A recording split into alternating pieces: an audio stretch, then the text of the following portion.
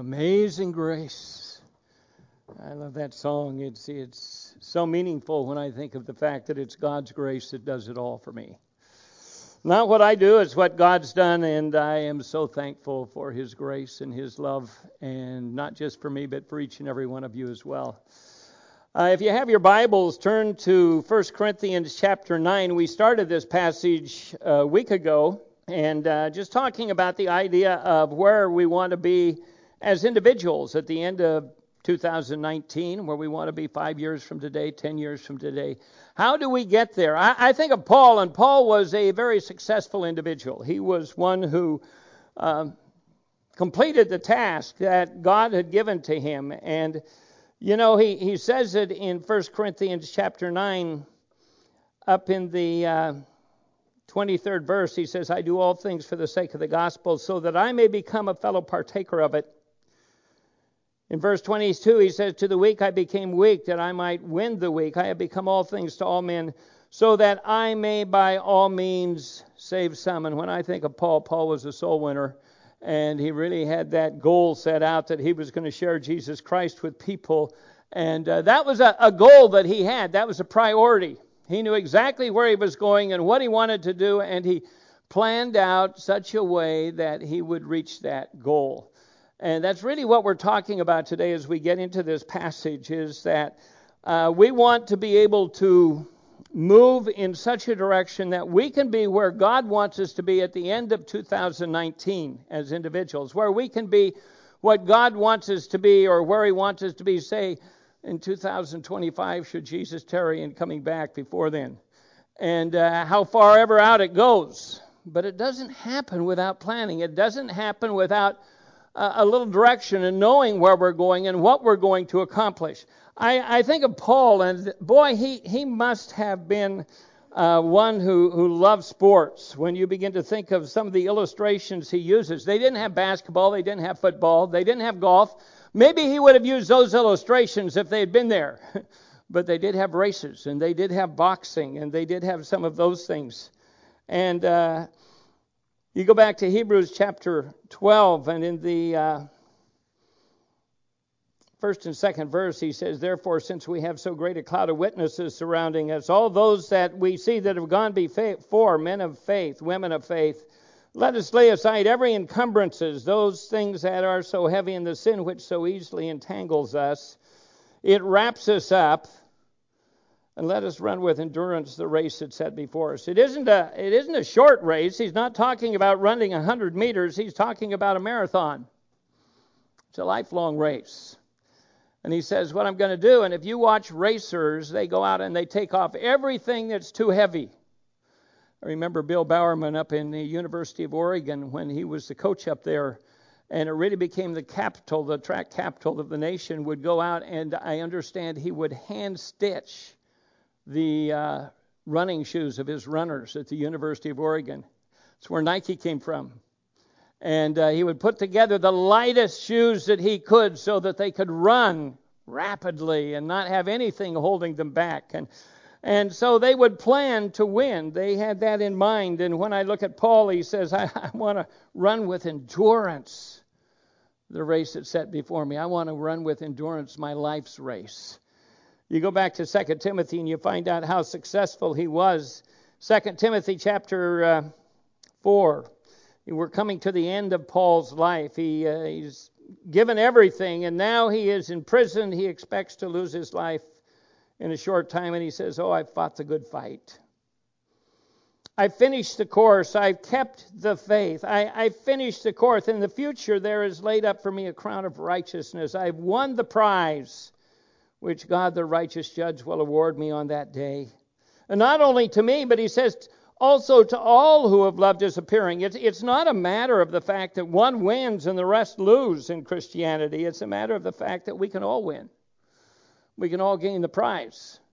But boy, we need to be striving for that. You run the race in such a way that you might win. In fact, listen to our passage this morning. I want to read it to you again. We looked at it briefly last week, but I want to get into it this morning. And verse 24 through 27 1 Corinthians 9. If you have your Bibles, I encourage you to follow along. If you would like a Bible and you do not have one this morning, just raise your hand. We'll make sure one of our men gets you a Bible. Anybody want one? 1 Corinthians chapter 9. And beginning in the 24th verse, you can turn there. We'll be coming back to this periodically this morning. He says, "Do you not know that those who run in a race all run, and only one receives the prize?" That was the case with the race in the Olympics. The Olympics were run there in Greece. The Isthmus Games were in Corinth, and that's really what he was talking about here, these great games. They were run every 2 years. They were second only to the Olympics in terms of importance. He says, "Run in such a way that you may win. Everyone who keeps in the games exercises self-control in all things. They then do it to receive a perishable wreath, but we an imperishable. Therefore I run in such a way as not without aim. I box in such a way as not beating the air. But I discipline my body, I make it my slave, so that after I have preached to others, I myself will not be disqualified." How many of you, I talked about it a little bit last week, I won't have you raise your hands, but a number of you are track athletes, runners, field events. Those are the things. They would have those every 2 years there in Corinth. And they would come down to a field. They had a field that they had established, a racetrack, and it was 602 feet long. It was a furlong. And that would be just about 200 yards, 200 meters. It would be like our 200-meter race today. And they would come out at one end. There was a building down there. The runners would come out. They would take their mark, and they would run this 602 feet. And there was a pillar down there. And if they were just doing the 200-meter, they'd just run to there. And the crowd was all sitting up in the stands. They would go build it against a hillside, and they would make bleachers there where they could sit and cheer. And I'm sure the stands would be packed out during those games. And if they ran the 400-meter, they would go down to this pillar, and they would turn around and have to run all the way back to where they had started, and there was another pillar there, and that's where they would finish. And that's what Paul is alluding to here. People who run these games, they would run to win. And just thinking about that, I thought about when I was a young man, I used to love track and field. I'd love to watch it. And we'd turn on TV. Every week there was a track meet on. We'd be watching that when I was growing up. And my brothers were in track and field, and I later on was a mediocre high jumper. But I loved it. You know, it was great. And I like to go to those meets. There isn't anything much more exciting than seeing about 8 guys line up on one end of the racetrack, and they're going to run 100 meters, and they give everything they have, and they're running as fast as they can. And, to the prize goes the winner. Anybody know who he just retired? He has gone into playing soccer. Anybody know who probably one of the greatest sprinters of all time is, that just finished up, probably won I think the last 2 or 3 Olympics? You know who it was? Bolt. Yeah, they named a car after him. Usain Bolt. And he was amazing because he's about 6'6", and he looks like he shouldn't be that fast. And you watch him run, and it's kind of like he's in slow motion. And then all of a sudden, about 25 yards from the finish, 50 yards from the finish, he just accelerates and goes by everybody else. And he is one who would run to win. And so I thought about it. And if you're going to be, and it gives you that idea when you think of a race here, do you not know that they all those who run in a race all run? And that's without thinking. Of course they all run, but you need to know what kind of race you're running. If you're running a 100-yard dash or a 100-meter dash, you give it all you got. Man, everything that's there. 200 meters is pretty much the same way. Anymore, 400 meters is like that. Used to be that they would pace themselves for 1,500 meters. They don't do that much anymore. But they pace themselves for a marathon. If you give it all you have in that first 100 meters, you're probably not going to make it the rest of those miles. Right, David? Yeah. So you pace yourself. You know how to run, and you need to know the kind of race you're in. And so when we're looking at the idea of running a race, even our spiritual race, our walk with God, we need to know how to set up and know what that race is. Where's the finish line? What am I aiming at? What do I want to accomplish as I do that? And I think that's true in our spiritual walk. We need to be saying, Lord, where do you want me to be at this time? And how do I get there? That's the second thing. You need to be willing to plan that race. If they were running the Greek race, they would take 10 months. They would apply to be in the race 10 months. And they would determine by the rules what they could eat, what they could drink, no alcohol, what kind of sleep patterns they had to have. All of that was put in, and you would be disqualified if you didn't do everything just perfectly. The day before the race, you would come and do a tryout. And if you weren't a good enough runner, after that 10 months, you'd be disqualified. And those last individuals would come out and they would run that race. So you prepare. You know how you're going to run the race. And then if you are a runner, I think most runners I know used to know whether they were going to start fast, whether they were going to start slow, if it was a long race, whether they were going to let what they would call the rabbit be out in front, setting the pace for them, or whether they were going to take the lead immediately. I remember a man by the name of Vern. He was on our track team when I was in college. Vern was a 10,000-meter runner. You know, the 100-meter was fun. You get out there and go, wow, this is quick, and boom, they're through. 10 seconds, it's over. But when they're running 6 miles, it takes a little longer. I remember you go get something to eat, something to drink. Vern's out there on the track going around and around and around this track. And he was an amazing runner because he wasn't all that fast. But Vern knew that he had to run a faster pace than everybody else so that the sprinters couldn't catch him at the end. And he'd be out there a half a lap ahead or better than any of the others when they were coming into the finish. He won the district in college, and was just an amazing runner. But it was all based on staying with it. He knew how to plan his race. And then, as we said last week, you need to get involved.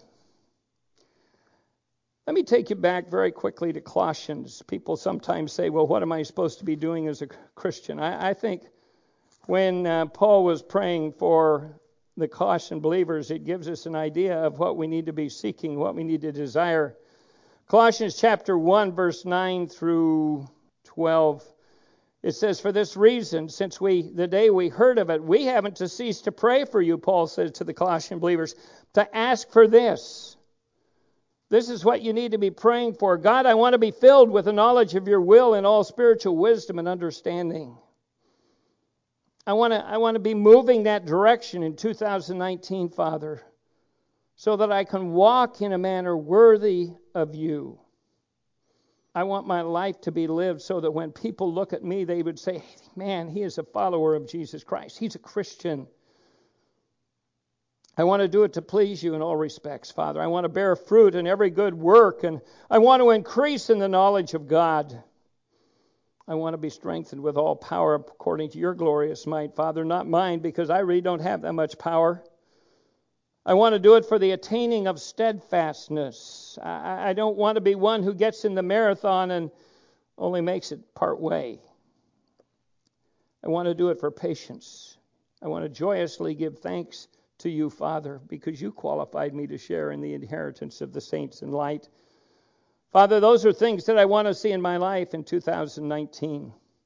Those are things that Paul prayed for other believers. And when I look at Paul, boy, he was a purpose-driven individual. He knew exactly what he wanted to accomplish.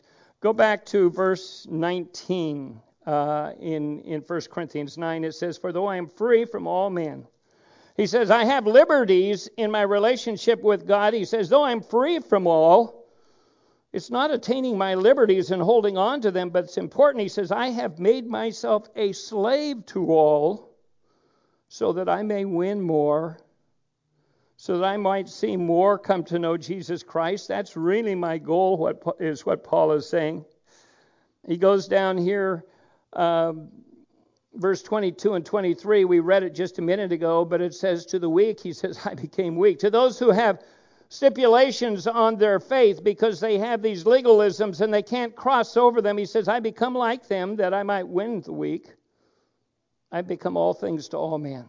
He says, my goal is not to be caught up with my liberties and my freedoms, but to look at the things I need to do in order to reach these men, so that I may by all means win some. I do all things for the sake of the gospel, so that I might become a fellow partaker of it. See, Paul was driven by what he believed was important. We can do that for our secular jobs, and that's a good thing, but it may take you away from your relationship with God. You've got to be careful you're not putting an encumbrance on yourself that keeps you from growing. You can do it in terms of your hobbies, but they may become an encumbrance. Paul said, I know what I'm doing, and it isn't wrong to have those other things that we enjoy. The thing is, what do we focus on? What is our priority? I probably shared this Longfellow's poem. We know that first stanza, I shot an arrow into the air. It fell to earth, I know not where. And that's sometimes how we shoot our lives, folks. We go from day to day, just kind of doing whatever comes our way, without ever stopping to think, where am I going, and what is the result, and what's going to happen as a result of this? I shot an arrow into the air, it fell to earth, I know not where. I shot my life out when I was about 25, and wherever it goes, that's okay. But it really isn't, is it? You know, my heart goes out to kids that are in their teens, in early 20s, young people, young adults, because so often they make decisions not based on where am I going to be when I'm 50 and 60, but am I going to have fun today? And they reach those times when they're 40, 45. Guys look back and we hear about midlife crisis. I don't hear about it so much anymore, but it's certainly there. And it's, what did I miss? Where am I going? What have I accomplished?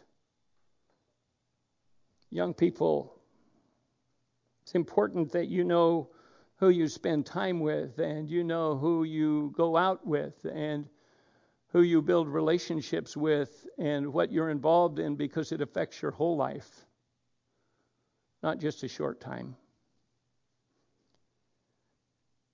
There was an old cartoon, Charlie Brown.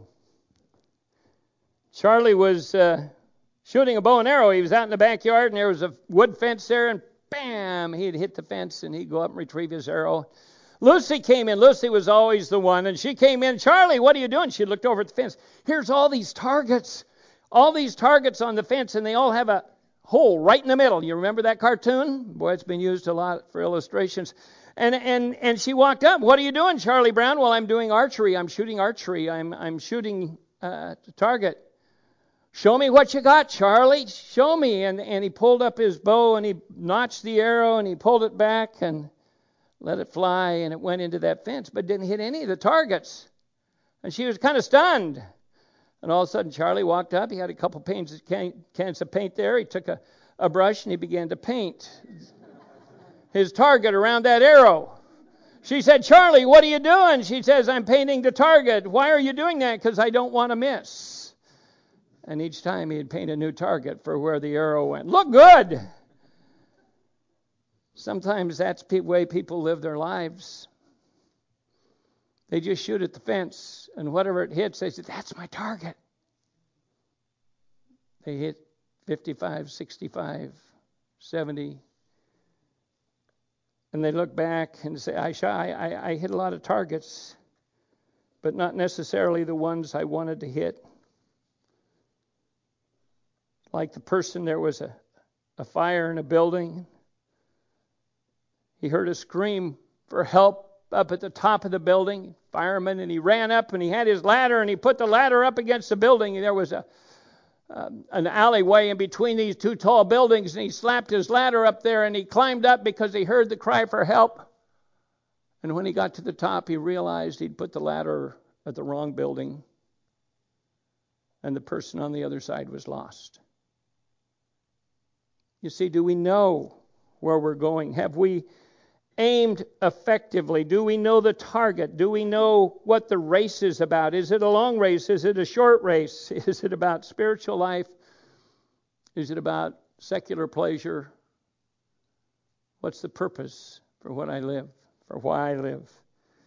We live in a kind of purposeless society. In postmodern society, they say there are no absolutes. There's no real truth. What's true for you is true for you, and what's true for me is true for me. And boy, it's just not true, is it? Because there are truths. Jesus said, I am the way, the truth, and the life. There is no other. He is the focus. He is the one we focus on.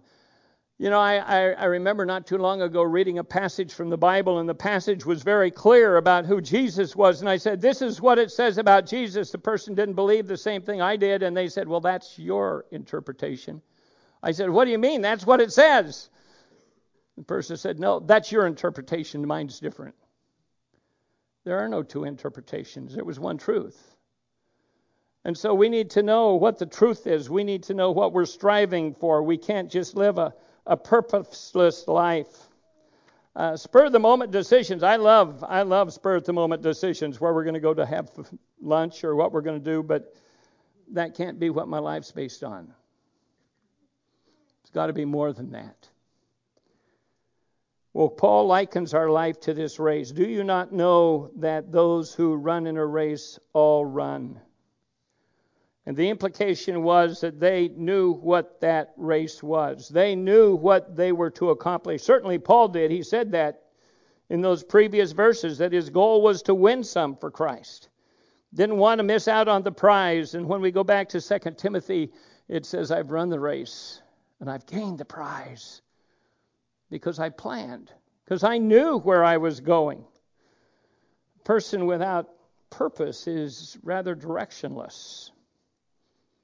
That happens to a lot of people that retire. You ever notice that? They get through the job and they go, whoa, this is great. Whew, we just get to take it easy now. And it isn't long until they go, there's got to be more. I think of my father-in-law who worked all of his life on the road crews in L.A. You go down and you drive on those freeways, or you sit on those freeways with all the rest of those cars. He built those. When he moved to Oregon at 62 years of age, he retired, and I know Mom Schumacher was so excited. They were going to go up, and they were going to have fun, and they were going to go fishing, and they were going to go do this and do that, and Dad said, I need something more. And he went out and got a job. He'd get up at 3 in the morning to go clean a bowling alley before anybody came and cleaned. Why? Because he needed the money? No. He needed something that gave him purpose, and that was purpose for him. He came to his church and he said, nobody's taking care of the outside like they should. He says, I'll do the gardening and I'll keep it up.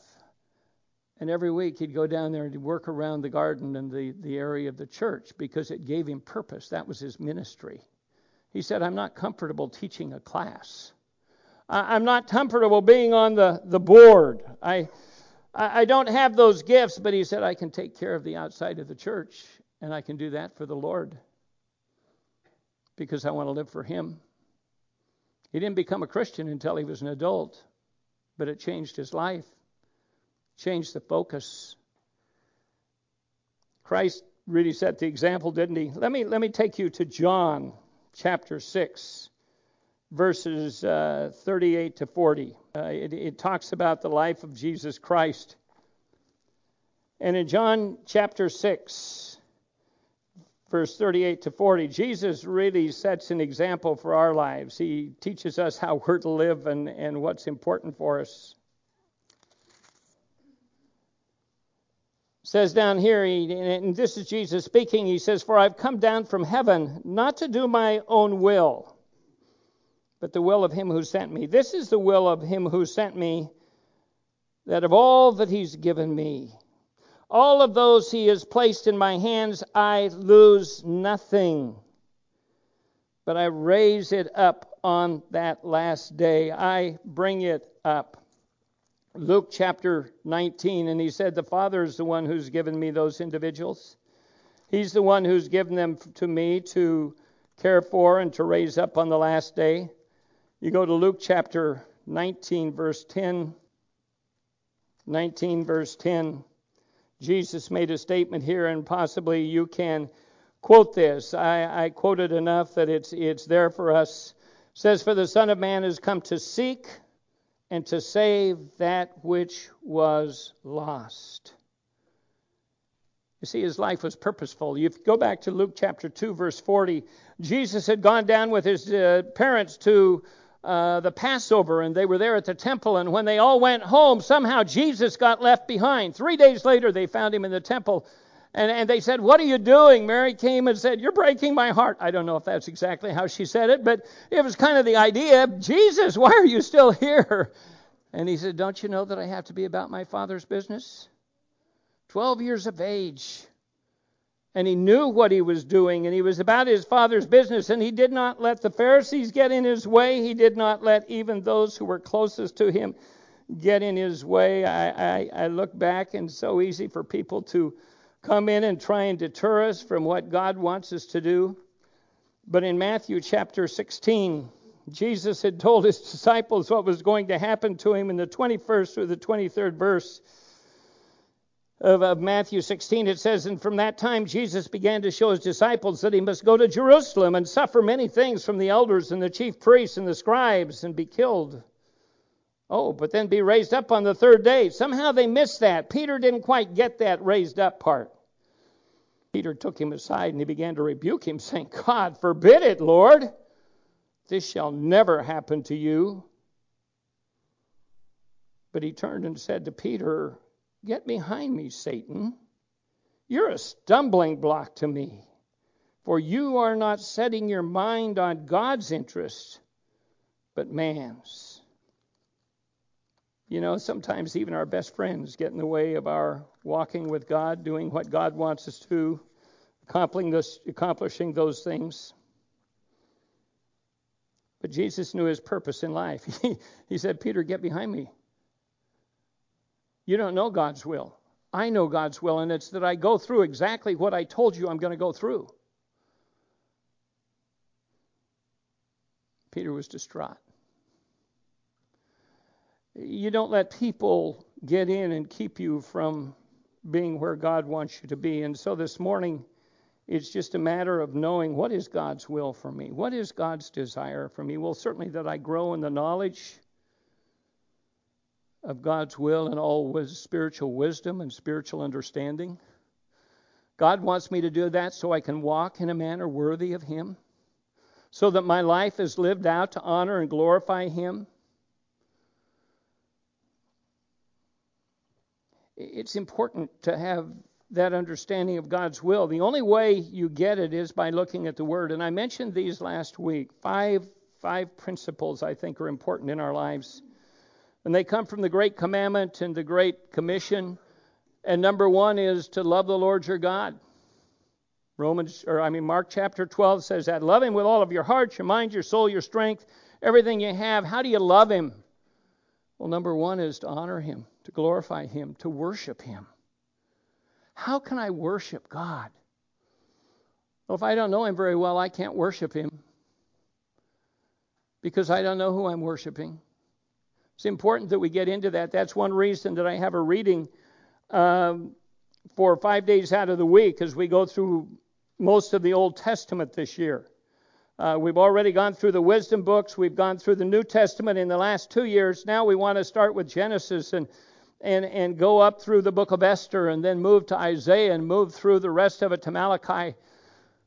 But as you do that, I mentioned it earlier, I think you need to get a notebook and just say, what does this passage tell me about God? You know, I was doing that through Genesis 1 and 2. It talks about the creation and the power of God, the omnipotence, the omniscience of God. Before anything else was, he created it, the creativity of God. He created us in the image of God. We know that, and we understand that that's special to God, that we're created in his image. Each and every one of us here today was created in the image of God. It's marred by sin, that image, but it's still there. In fact, God told Moses, if somebody takes the life of another man, his life needs to be taken because he's destroyed that which was made in the image of God. Take time to read the Bible. Let God talk to you through his word. Take time to communicate with him in prayer. And I would encourage you, just set that time aside when you're going to do that. Make sure that you come on Sundays to worship with the congregation, but spend time worshiping on your own also. Worship is just declaring His value, His worth, who He is, honoring Him. I think if we live for the Lord, we really worship God by our lives. We pray. Those things are important that we do, that we have those priorities down in terms of loving God, that we love others. Man, we care for people in the church. We care for their needs, whatever they are. We help them grow. We encourage. We build them up. One thing here at Brentwood Bible Fellowship this year that we're going to try and do, and it's not just a program. We need to be sincere. But so often we don't know how to support you and how to pray for you and how to be there to encourage you. And so periodically during a year, you're going to have a call come in. Somebody will call you just to say, how are you doing? Not because it's a program, but because we care about you here. You're important. And it's part of that idea of loving each other. We want to establish that in this congregation, that we love each other. I think another way you love somebody is just to call them. You call them and take time with them and spend time with them. Maybe go someplace with them. Minister to their needs, or maybe you know of somebody that has a need and you reach out to care for that need. There's just ways that we minister. How do you love yourself? You need to sit down and say, what's important for me? Not loving myself. Hey, I've got to go to wherever 5 times this year because it's going to be fun. But how do you really love yourself? Number 1 is to grow in your relationship with God. Number 2 is to take care of this physical being. I had a friend, I remember I'd just gotten out of seminary and went to a state meeting up there in Oregon. And here was this guy. He'd gone to college with me, junior college. Not what you would call athletic. That was not his thing. He wasn't on any of the sports teams. He'd gone on and he'd finished seminary and he was involved in ministry. And I came up and I looked at him. I said, "Well, Larry, you look good." Kind of some of this was gone and everything. He says, "Yeah." I said, "What are you doing?" He says, "Oh, I run every day." I said, "You run every day?" He said, "Yeah, I run every day." I said, "Why do you do that?" He said, "I read an article that said if I start now and run every day and keep myself in shape, I will extend my ministry by 15 to 20 years. He says, "I'm doing it for the Lord." It's finding those goals. Outreach. That's the Great Commission. Go and make disciples. Our goal is to make disciples of all nations, baptizing them in the name of the Father, the Son, and the Holy Spirit. You know, there's a great passage on reaching the world in Matthew chapter 5. Jesus was giving the Sermon on the Mount, and in verse 13 he says, "You're the salt of the earth. You're the purification agent within the culture in which you live. You bring flavor to it. But if the salt has become tasteless, in other words, you aren't bringing flavor anymore. There's nothing about you that's making a difference. Can it be made salty again?" The inference is no. It's no longer for anything except to be thrown out and trampled underfoot, and that's what's happening with the church. Much of the church in the United States today. Are we salt? Are we light? Listen to what it says. You are the light of the world. A city on a hill cannot be hidden. Boy, it stands out. There it is. You go out here at night and you see the little towns around. Nor does anyone light a lamp and put it under a basket, but on a lampstand, that it gives light to those who are in the house. Too often we become less involved with the world in which we live rather than more involved. Franklin Graham came down last summer. He was traveling through California, and a few of us went to hear him. And he says, "One of my great desires is that people within the Church of Jesus Christ would get involved with the school system. That they would get on the school boards and they would give spiritual input." He said, "We see less and less of that and less involvement instead of more. And how can we be a light if we're never involved? We're not there." Fellowship. identify myself with the body of Christ. It talks about the idea of baptizing in the name of the Father, Son, and the Holy Spirit. That identifies somebody with the body. Man, how do we bring about fellowship in the body? It's important. Some people say, oh, it's just getting together for social things. No, when we have our fellowship activities, it's part of those 5 principles so that we build relationships and we know each other. I thought about fellowship. How do we effectively do that in the church? How do we do it as individuals? Well, I came up with one thing is once a month you, after church, invite somebody to go to lunch that you don't know. Or at least that you don't know very well. It's easy to go with our best friends. But maybe it's more effective if sometimes we go without our best friends. And we build body relationships. Ray Stedman wrote a book on body life. And that's having that relationship throughout the body. And then in terms of discipleship, teaching them to observe all I commanded you, it's that idea of taking in the Word of God, Bible study, being involved in the class over here that David and Lance are teaching in the second service on just going through Scripture, Bible studies that we have during the week. Women's Bible study is going to be starting up again before too long. Tuesday? This Tuesday. So ladies, there you are. Maybe you want to open your home. Maybe you want to have a study. I think those are important things, but we get into those things and we become part. So I would encourage you to take those 5 things. Number 1 is worship. It's adoration. It's your relationship with God. How do you develop that? Through prayer and study the Word. Man, pick up that study on starting in Genesis and just go through it, or get involved in the study in Exodus. They're starting in Exodus this week and be part there. Ministry. There's a lot of different ways we can minister within the church. There are activities, there are things that need to be accomplished here. You'd say, well, Andy, I'm not good at teaching a class, but I can sure take over some area of ministry in the church in terms of cleaning or being involved in something, and I'd like to do that. Outreach, being a good neighbor, letting your neighbors know who you are and being a positive neighbor. I think that's a good thing we can all do. Pray and say, Lord, I want to share my life with somebody this year. Who is it? You know, most Christians never lead anybody to the Lord. About 90% don't. Lord, I want to be involved in seeing someone come to know you. These are goals. These are the race. You got to determine your race. What are you going to do? Fellowship, just building those relationships. I also thought about outreach. Corwin's talked about taking the youth over around the grocery store over here and just cleaning up the shrubs and the bushes. I think that's great. You know, sometimes we need to do that. Have you noticed that they've shut down some of the government? Any of you noticed that? None of you have noticed it. I saw it on the news. They told me.